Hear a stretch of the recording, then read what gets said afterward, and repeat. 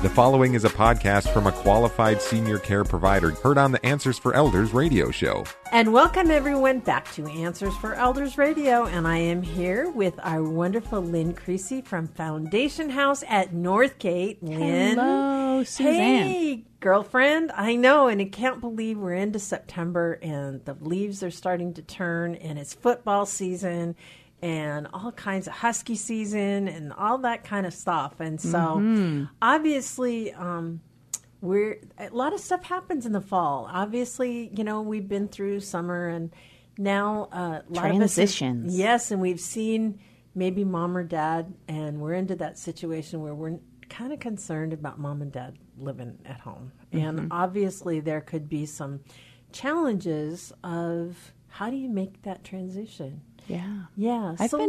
Lynn, you work with families all the time in this scenario, don't you? Yes. Yeah. In fact, I've been getting a lot of phone calls regarding just that. Daughter will call and say, Dad's not doing so well at home, and we really need to transition him. And he doesn't want to go. Right.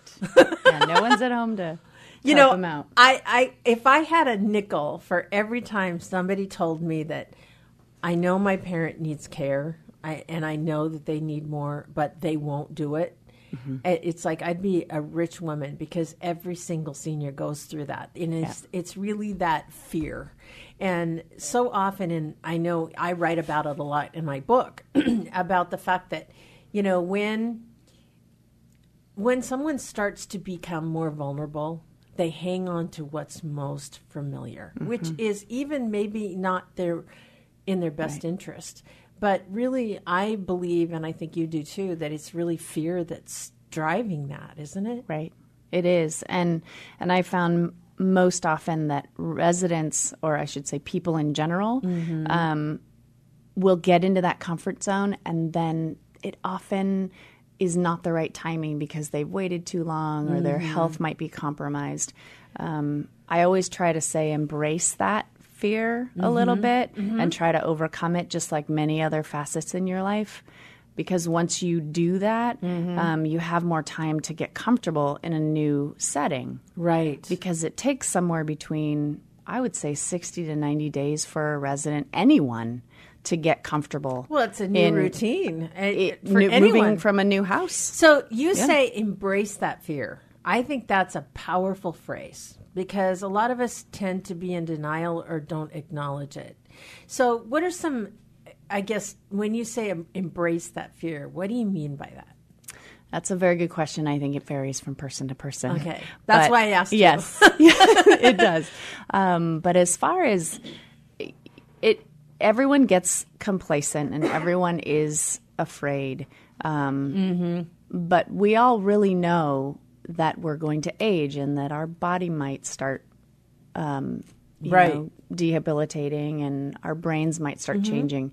So we be proactive and we try to exercise, we try to eat well, we try to do a lot of different things to be able to overcome those aging processes. Well, I think the same is true for getting into a retirement community. Because if you look at all the positives that come with retirement living, you don't need to upkeep a house or a garden or housekeeping. That's wonderful. And you get food cooked for you, and you have your friends right next door to you.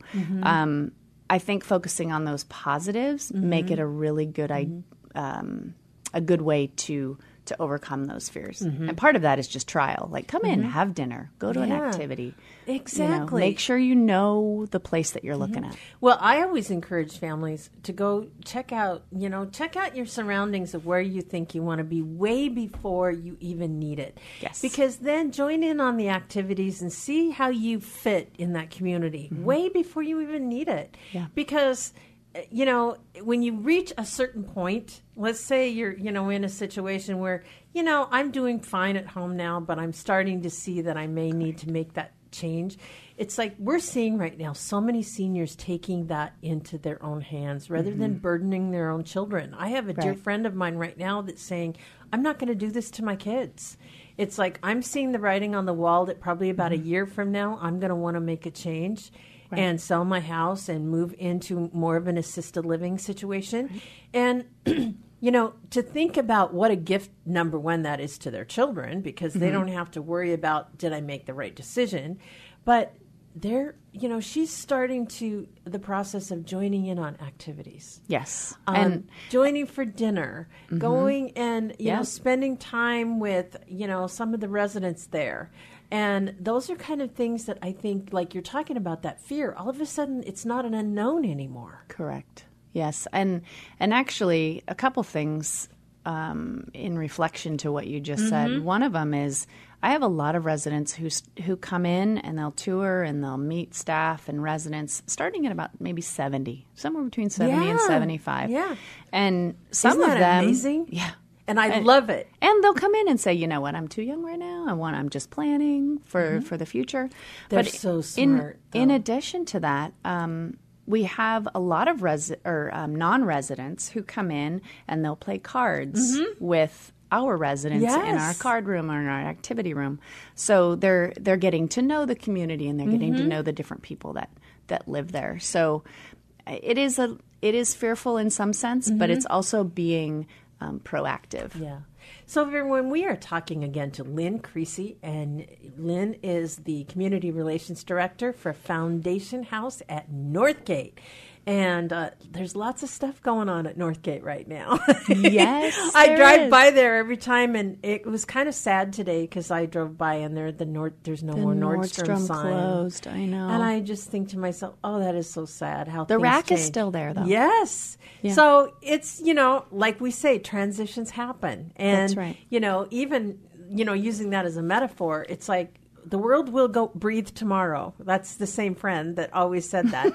And, it's a matter of, taking that time to really reflect on, what do you want for your future? Because if you stay at home and you need care, that may not be the best option for you.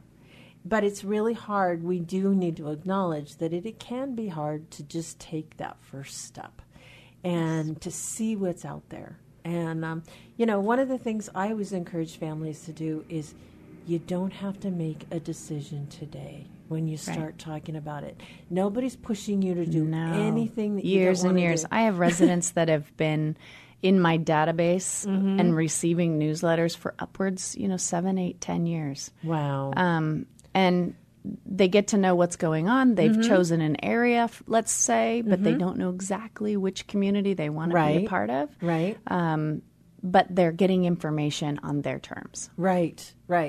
And, the nice thing about your community, you guys do both independent and assisted living, right? Correct? Yes. I want to make sure. So, correct. So you could move into Foundation House before you need care, which really helps you be a much more vibrant, member to take in all the activities that you're not at effect of having to adjust then to a care situation. Right. And I think a lot of our residents come in as independent residents. So basically they move in to a community, but when they need care, they can get it.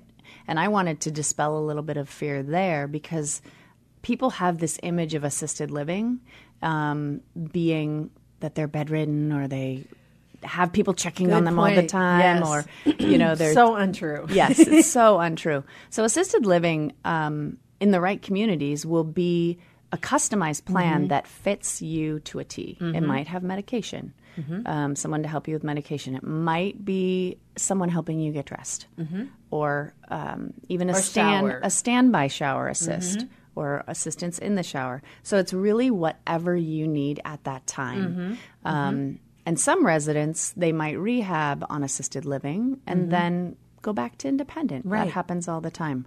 But I think what's really important to know is that assisted living truly is a customized plan for what you need at that time. And it should be able to be flexible and change. Absolutely. And not be something to be scared of. And when we talk about what do you want in the future for your life, and that's something that's important. If you're an adult child and think about your parent, of the responsibility they may have of being in the family home. There's yard to upkeep. There's property taxes, which if you live in Greater Seattle, those are outrageous right now. And yes, and if your loved one is on, a situation where they're on a fixed income or something like that, having that burden of having to take care of maintenance and all of the things in their home and having to cook for themselves. Oftentimes they're not eating right because they just don't have the stamina or the resources within themselves to really have a balanced diet. I think those are things that as a loved one for your parent is just helping them to open their eyes to all the great things that could happen as a result of making that change. And just to back up just a little bit, I wanted to point out that some communities really kind of lock you in to inflexibility or maybe a long-term lease. There are a fair number of communities, including ours, that you can do as a month-to-month.